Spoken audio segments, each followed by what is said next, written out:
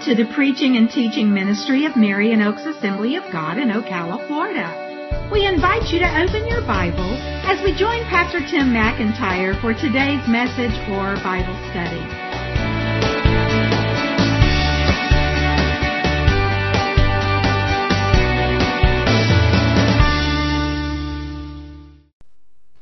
As I mentioned, we are at the beginning of our 2023 Missions Convention.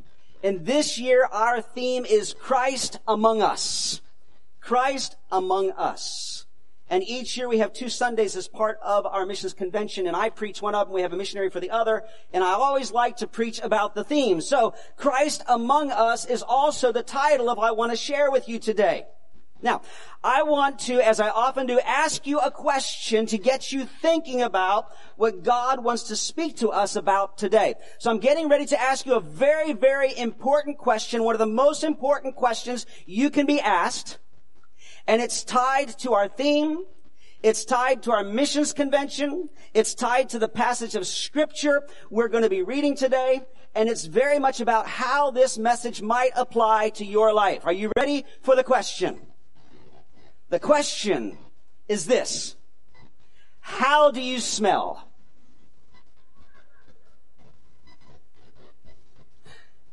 I was kind of watching to see if anybody would kind of go. I didn't see anybody do that. You might not want to ask your neighbor.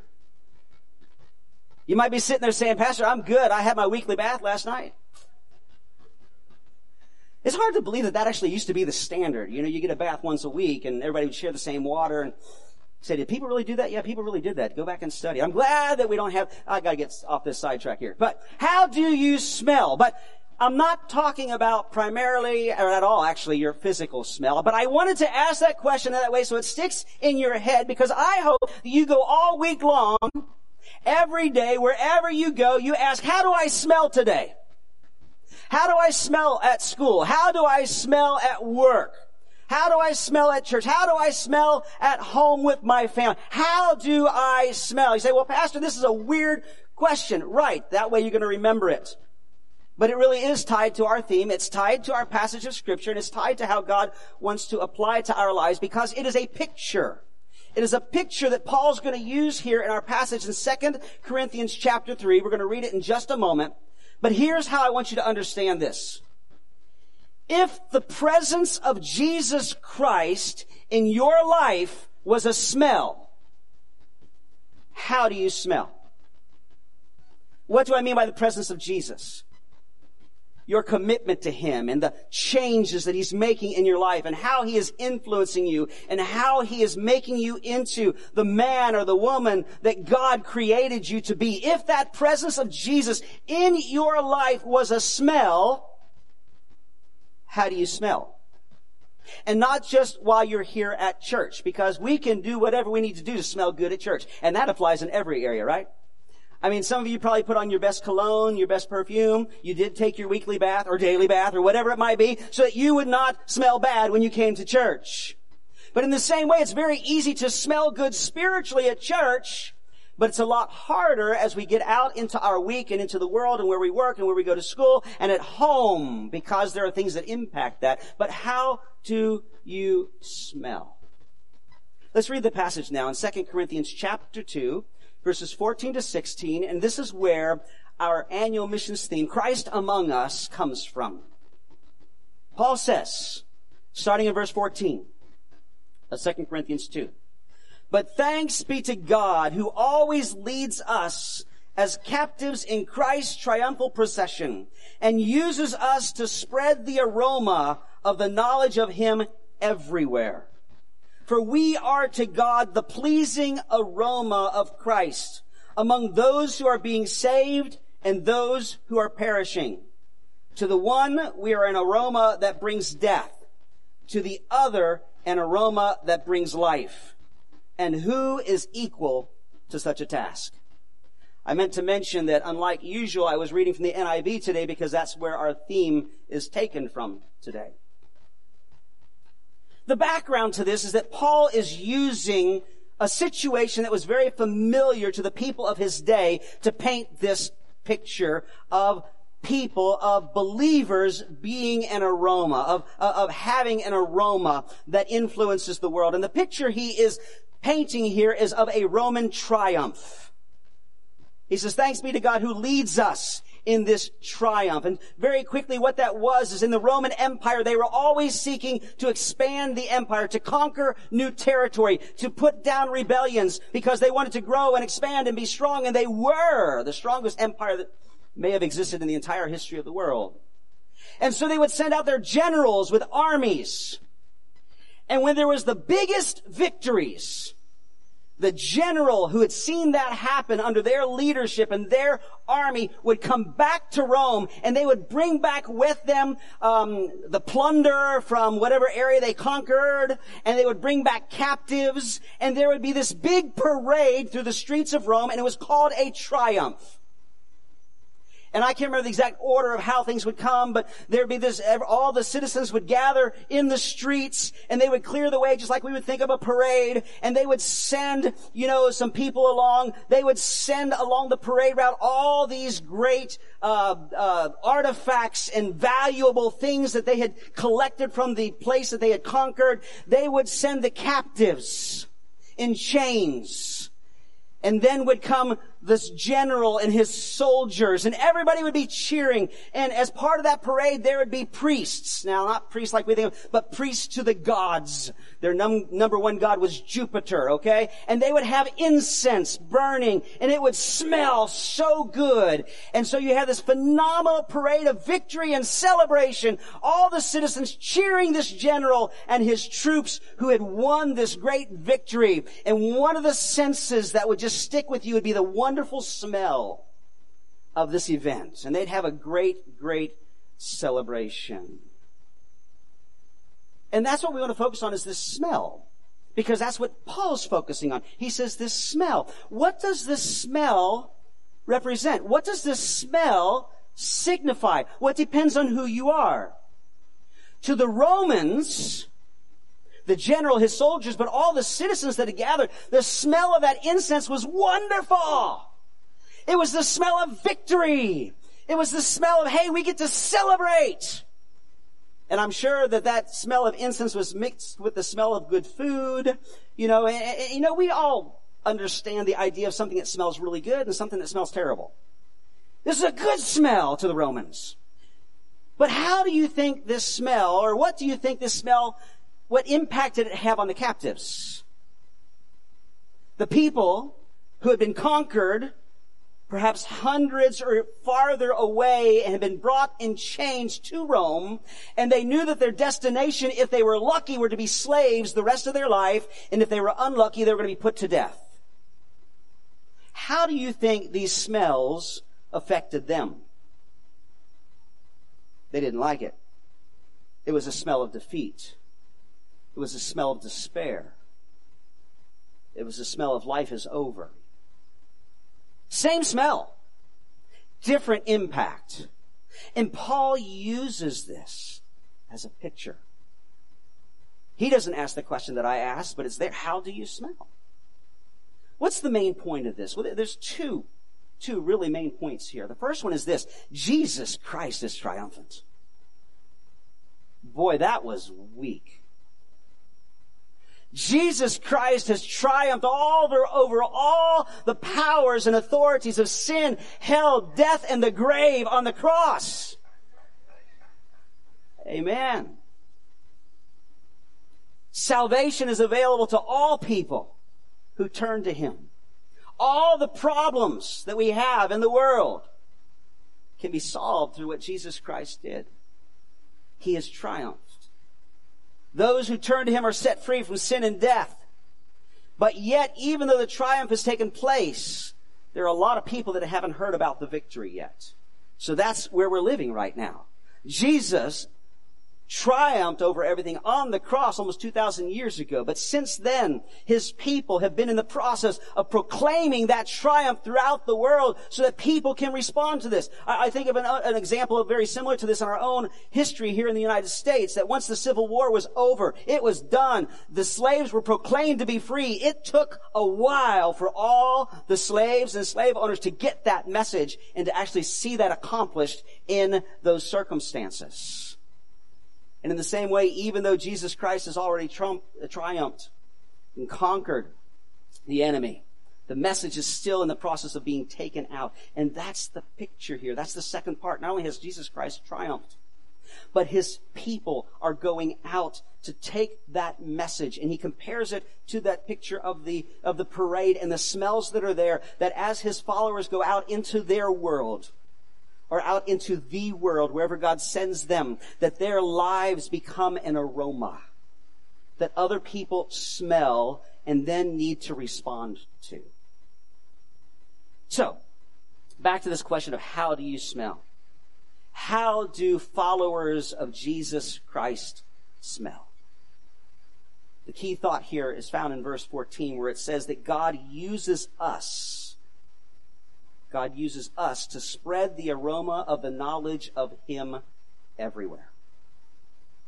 That's why it's all about missions. God is using his people to spread the aroma of Jesus Christ everywhere they go. So again, how do you smell? Before we jump into the idea of how we smell to people around us, there is another point that Paul makes here. He says that we actually have a smell to God.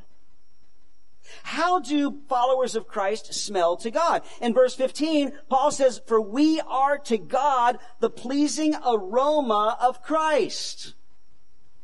We are to God the pleasing aroma of Christ.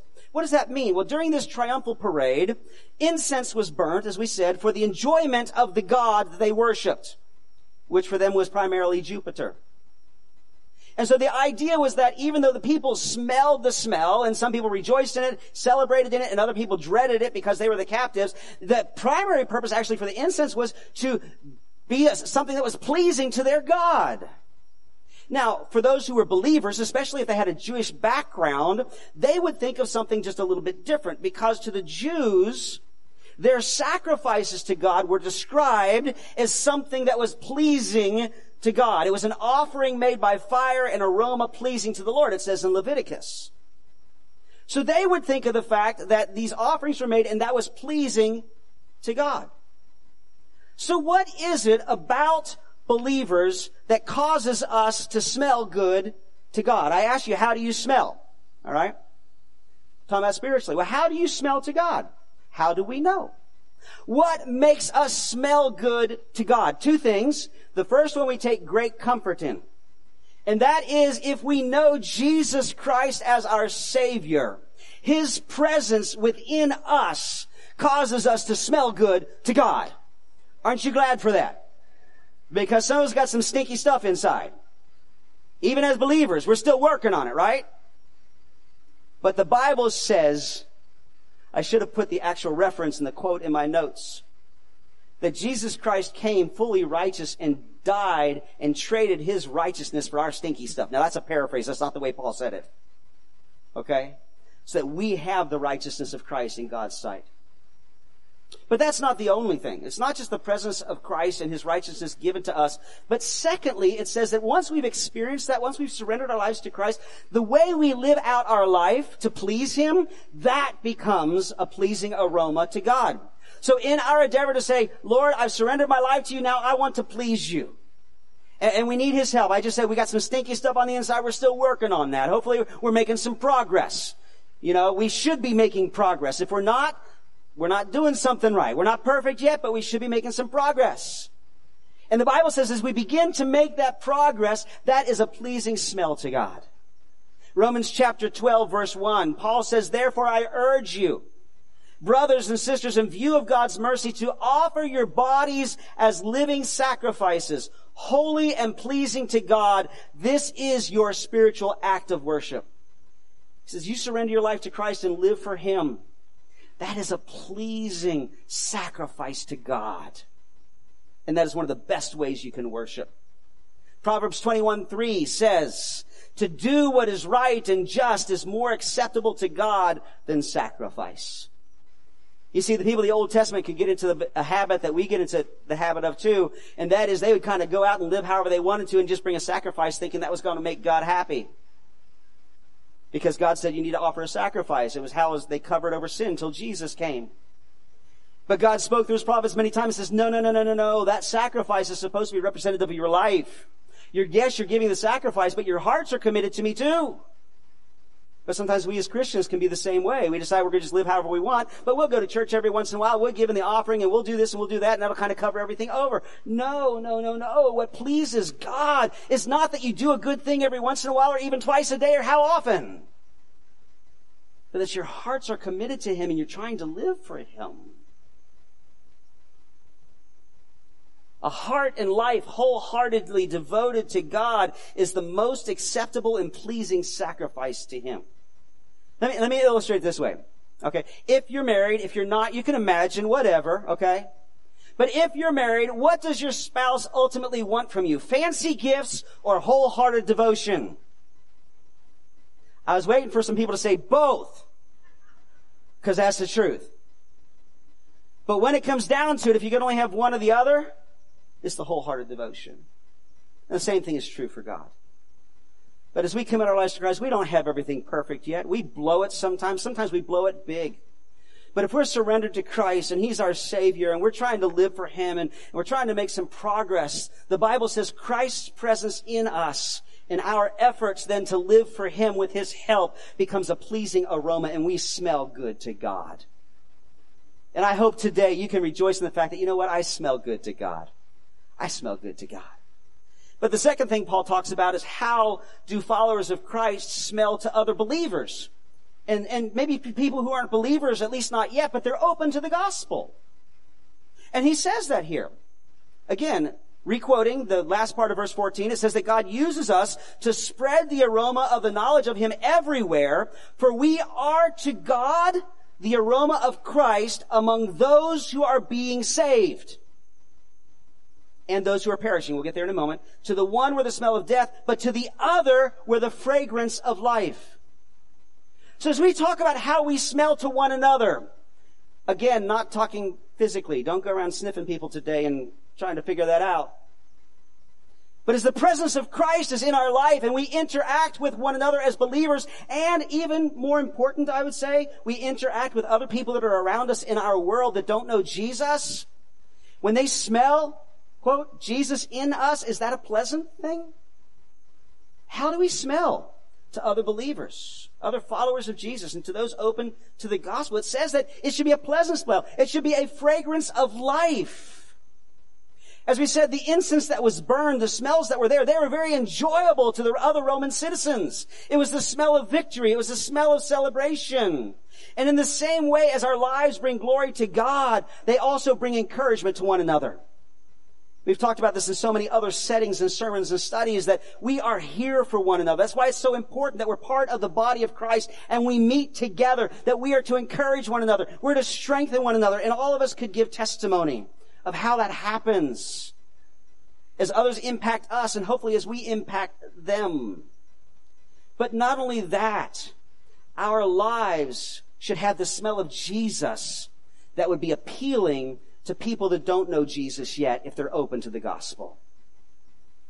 And that's the whole point here. God sends us out into the world. He wants to use us to be an aroma that smells good to people that are open to the gospel so they will be drawn to Jesus.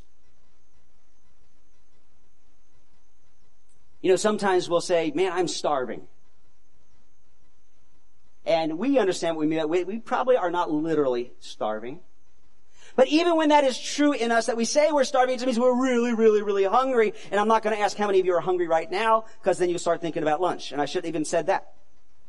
But when you are really hungry, when you are, quote, starving, and you smell that food that you love, and you are drawn to it. There are people out in the world that are starving for what Jesus Christ has to offer. And they're just waiting to smell that smell. They're just waiting to see what that might be in your life or in my life. And say, we pray often. I pray often and say, God, may I so live in such a way. Help us to live in such a way that people see Jesus in me. They may not realize it's Jesus. But they'll say, man, I see them at work. I see them at school. I see them wherever. They're my neighbor. And they've got something I need. That should be Jesus they see. That should be Jesus they smell, to use the same picture here. I love this quote. I don't know who came up with it originally because I've heard it for almost all my life. And it says that evangelism is just one beggar showing another beggar where to find bread. We found the bread that gives life to our souls, and now we want to offer that bread to the others around us who are open to that. But then there's a third group of people. Well, God, first group of people, second group of people, where the smell is not that way. And that is how the followers of Christ smell to those who reject the gospel. Going back to our text, it says, God uses us to spread the aroma of the knowledge of Christ everywhere, for we are to God the aroma of Christ among those who are being saved, but also among those who are perishing. To the one, we are the smell of death. To the other, the fragrance of life. We already talked about those who are alive, those who wear a fragrance of life, but there are people out there that are not open to what God wants to do in their life, and what they see and what they smell in us is not a pleasant smell. They are the captives. They are the ones that are headed to slavery. They're already in slavery, actually, and they're headed to death. And when they see the presence of Jesus in us, they smell that. It is not a good smell, but it's only because of their choice. That's where the picture kind of breaks down, because they can be set free and not have to go to slavery, not stay in slavery, not go to death. But people choose not to do that. The fragrance of the incense during the parade was not a good smell to the captives. They were headed to slavery or death. It was the exact same smell. But why would we smell bad to people who reject the gospel? I think it's pretty simple. Jesus has done a work in our life. He continues to do a work in our lives. And those people, they see that we're different. And if they don't want to recognize their need to be different, and they don't want to leave behind the things that need to be different, we're just something that just rubs them the wrong way. And that's kind of on the minor side. Sometimes our lives, our fragrance of Christ can make them feel guilty, can make them feel condemned. Because the Holy Spirit is always at work within people's hearts. They know, to a degree anyway, what's right and what's wrong, because God is speaking to them. And when they see someone who is following Jesus, they're not perfect yet, but they're really trying to do the right thing. It can turn them off. It can turn them away. It can be something they can't stand. They feel guilty. It's opposite of what they're living for. And they, in a very real way, smell the judgment of death that is to come. Can I tell you that if that's ever happened to you, where you've tried to represent Jesus well to the people in your family, to the people at work, to the rest of the guys and girls at school, wherever it is that you are, and they have rejected that, don't give up on them, because it is always possible to change. As long as there's still life, as long as there's still breath, God can turn them around. In fact, we could probably take testimonies today of people that were resistant to the gospel for so long. Christians really irritated you, but God finally broke through. How many of you would say that was me?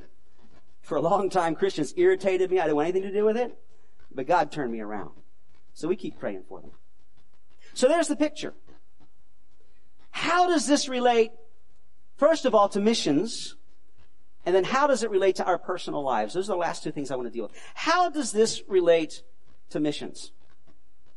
Well, let me just ask you, how does God reach people who do not yet know Christ? There's a lot of things He can use, and He does use. He can use printed material.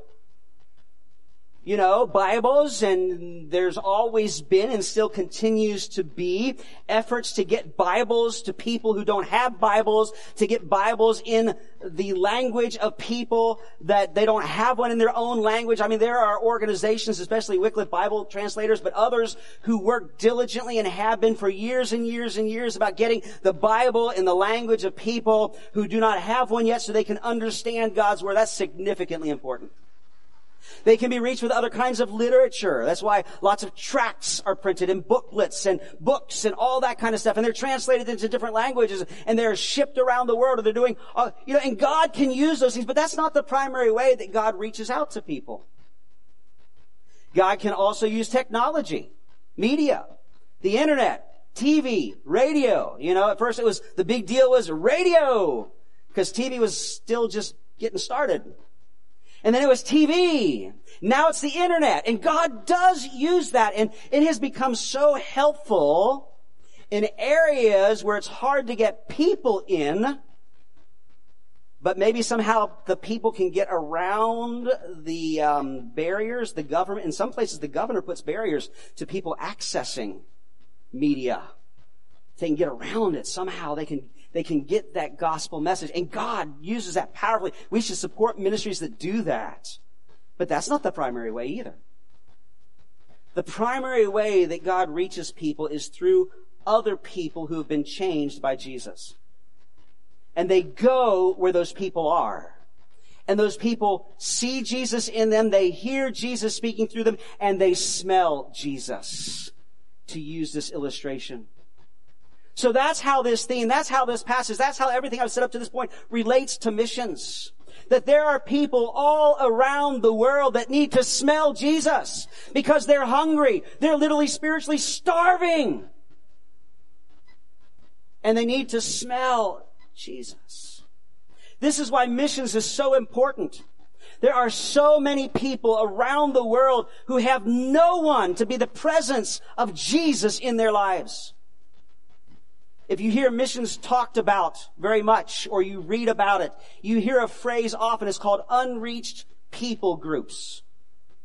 What is an unreached people group? It's not talking about a specific nation, a specific area of the world. It's talking about a specific group of people in a location that are bound together by relationship, and they usually have a very common culture, and they use probably the same language. An unreached people group refers to a group of people. It could be small, it could be large. Any country could have any number of people groups, whatever size, but it refers to any people group where less than 2% of the people in that people group are Christians. So out of 100 people, less than 2. So 1.5 maybe. I don't know how you do that. Maybe Christians. And because the presence of Christ in people's lives is so weak, they really do not have the resources or the ability to reach their people group fully by themselves. They need people from the outside to come in. Now, God can do anything, but this is the way God works. Can I tell you that right now, there are over 7,000 unreached people groups in the world. And when you add up the population of all those people groups, it's over 3 billion people. That's not quite half the population, not even close to half. That's a lot of people. But that's saying there are 3 billion people spread all around the world who do not have an adequate gospel witness anywhere close to them. If they're lucky, they may have one Christian in their village, and they're trying their hardest to reach people. But in many places, there are no Christians. And they need people to come. People that have Jesus inside of them so they can smell Jesus. They can see Jesus. They can hear Jesus. More than just a pamphlet, more than just something they see on the internet, but a person in whom Jesus Christ has made a difference. And that is what missions is all about. Those whom God calls, and He calls all of us to be missionaries in our own world. He doesn't call all of us, or even a majority of us, to leave where we live and go to a different place in our country or in the world or whatever to share the gospel with others. But He does call some. And it's up to those of us He doesn't call to leave our homes to support those that He does call. And my prayer is that God will use this message to stir once again even deeper in our hearts and our lives that people need to go. And we need to send them. And we need to support them. That does involve giving. That's why we challenge you, encourage you, and unashamedly challenge you to give sacrificially to missions every month. And I'll just throw this in as you're considering, this is your church home, and you're considering your faith promise. If you've never made a faith promise and given consistently to missions, I want to encourage you and challenge you to start somewhere. Well, I can't do much. Will you do something? And make it a little bit more than you think you can, because that's where the faith comes in. Even if it's only $1, $2, and go from there. But I also challenge you, as I do every year, what my wife and I do, we pray about it. And our goal, as God leads us, is that every year we're going to increase what we gave over the last year. Challenge you to do that. Believe with all my heart, God will bless you for it. But it's as we are faithful, then we help to send those missionaries out. Romans chapter 10, verses 14 and 15. Again, it's Paul writing. He makes it so clear. He says, how then will they call on Him in whom they've not believed? Talking about Jesus. How can people without Jesus call on Jesus? And how are they to believe in Him of whom they've never heard? In other words, how can they believe in Jesus if they never hear about Him? And how are they to hear without someone preaching? And how are they to preach unless they are sent? God calls most of us to be on the sending side. So I challenge you today. I've been praying, God, stir our hearts this week once again for missions. For missions. Sometimes I get somebody that talks to me and says, oh man, we support these 60-something different missionaries and missions projects, and most of them we support at $50 a month. That's where I get the $3,000 plus every month. It's more than that, actually, because of other things that we do, totally apart from a guest coming, we take an offering, but just monthly in support. Why do we spend so much money sending missionaries to other places when we got lots of people around us that need to be reached for Jesus? Which is more important, reaching people at home or in other places, in other nations? It's the wrong question. Because it's not either or. Both are important. But can I tell you, in my own heart, I lean even more towards sending people out to places where they've never heard the gospel and never have the opportunity to do so. If you could imagine, it's kind of a weird picture, but God lays it on your heart to take some food down to the local park because it's lunchtime and you just want to feed the kids that are playing there. I know it's kind of a weird illustration because you got to get parents' permission, but just work with me here. So you load your car up with all kinds of really good food stuff that kids like, pizza and hot dogs and hamburgers and french fries and all that kind of Cokes and sodas and you go down to the park and you've got a bunch of kids over here playing on the swing set and their families are there and there's a picnic table, lots and lots of food that's there and they're kind of ignoring it because they're having so much fun playing on the swing set.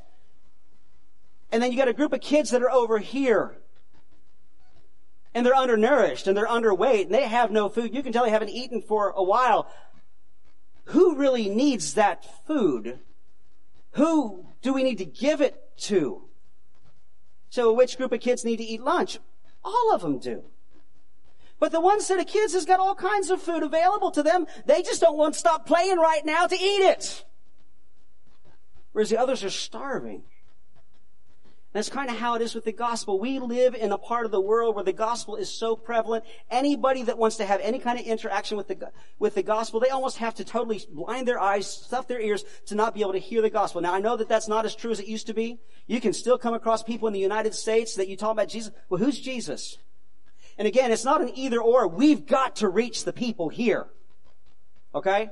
Please don't misread me. We've got to actively reach the people right around us. And we support missionaries and missions projects across the United States.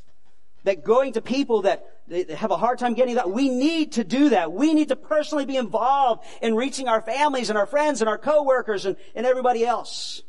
But there is a world out there that unless someone is sent and supported, they will not hear about Jesus. They have no hope. So again, I challenge you. Have a heart for missions. Manifest that in your prayers. Manifest that in being a missionary in your world, and manifest that in your giving to missions. The last thing I want to mention, and we're going to wrap this up. How does this apply to us personally? And it goes back to the original question. How do you smell? How is your smell affecting the people around you? How do you smell to God? If you have a relationship with God through Jesus Christ, He's your Savior, because of His presence, you smell pretty good. But God expects us and wants us to keep working on that too. Are you walking in obedience? Are you saying, God, you've bathed me. Thank Jesus you've bathed me. You've washed my sins away. But I kind of need my hands washed. Kind of need my feet washed. I got some stuff going on. My feet kind of stink. How do you smell to God? How do you smell to other believers? Is your life such, because of your surrender to Christ, that you're such an encouragement and a strength to the people that are around you? And how do you smell to people that are open to the gospel? Now, you may be here, and I want to deal with one last thought, and that is you may be sitting here saying, you know what? I really want to be that. I want to smell good. I want people to see Jesus in me. But I've got some messes in my life. I don't know that God can use me. And I'm trying so hard. It's very, very difficult. Perhaps you feel like you've got a long way to go and you don't smell all that good. But can I tell you that Paul wrestled with this too? The last verse that we read, after he talks about how we are supposed to be an aroma to people that are being saved and some that aren't and that kind of stuff. At the very end of verse 16, he says, who is equal to such a task? And what he's saying is, you know what? We can't do it by ourselves. Even the Apostle Paul is saying, I struggle with really smelling good all the time. If I could just paraphrase what he's saying here. But the key is the fact that it doesn't rest in us. It rests in Jesus in us. Jesus in us. It's a big responsibility to think that our lives are helping point people towards Jesus or away from Him. They're helping lead people to heaven or to hell. How can we do that? The key is right there in verse 14, where Paul says, but thanks be to God, who always leads us in triumphal procession in Christ, and through us spreads everywhere the fragrance of the knowledge of Him. Two key phrases. It says, in Christ. It's only as we are in Christ and Christ is in us. And it says through the knowledge of Him. Through the knowledge. It's His working in us. But can I tell you what? I think a lot of people are willing to see someone who claims to be a follower of Christ, and they may blow it every once in a while, but how they handle it says a lot. When they lose their temper at work and they say, oh man, you know what? I blew it. That's not who I want to be. I ask you to forgive me because it was wrong. That was a mistake. That was a problem. But God can use that. It's what you do with it. So how do we wrap this all up? How do we apply this? Well, first of all, again, I challenge you to continue if you already are, or to get involved in missions if you already aren't. You're praying, you're giving, and being a missionary in your world. I want to challenge you, if you know Jesus Christ as your Savior, to not just rest in the righteousness He's given you. We can do that, but to make sure that you're living it out too, because God would be able to use you even more effectively in each other's lives, but also in our world. Make sure you smell good. And when something stinky comes out, deal with it. But I would also say that if by some chance you are here today or you're watching online and you don't know Jesus Christ and you need Him as your Savior, that today would be the day that you'd surrender your life to Him. You've been smelling Jesus and the Christians around you, Maybe it smells pretty good and you realize, man, I need what they have. And that's a really easy thing to deal with. But maybe it's been irritating you. Maybe it just drives you away. It makes you feel guilty. It makes you feel condemned. Maybe even you've let the enemy lie to you, say, well, they think they're better than you are and that kind of stuff. And that's really not the point. That's not the purpose. If a Christian does that, they're doing it wrong. It's just Jesus has made a difference in our lives. But today, God's speaking to your heart, and He wants you to surrender your life to Him and come to Jesus as your Savior, to be released from captivity, to stop heading toward death.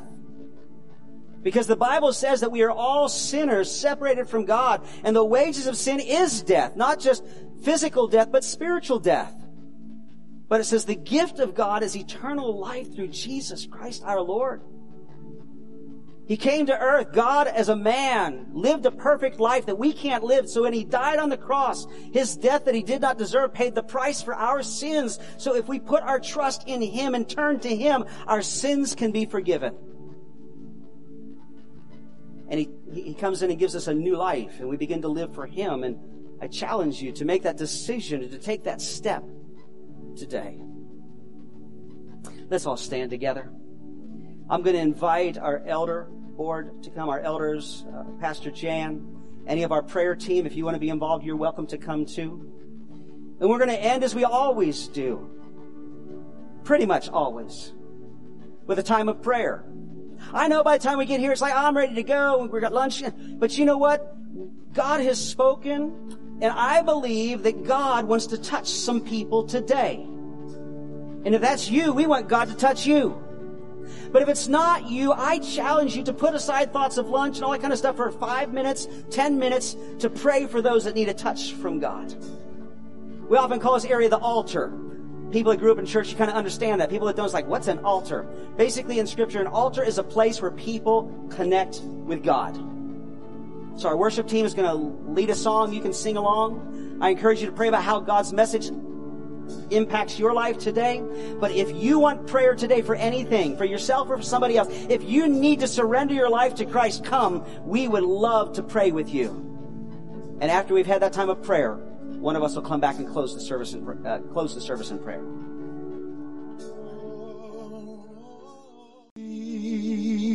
Hallelujah.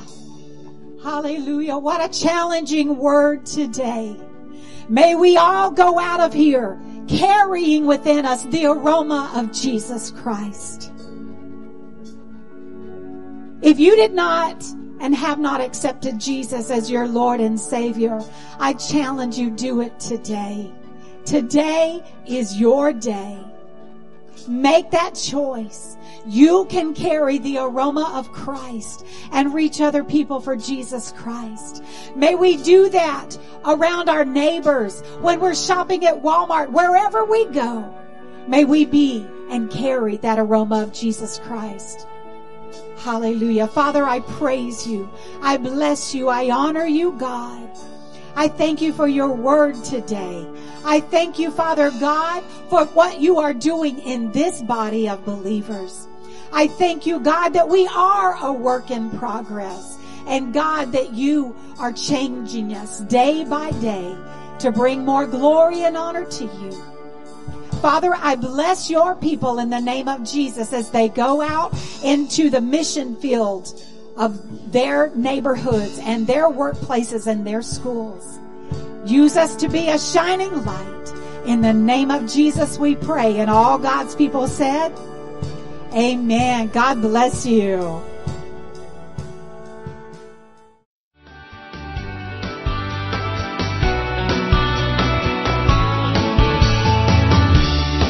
We hope you've enjoyed listening to today's message or Bible study.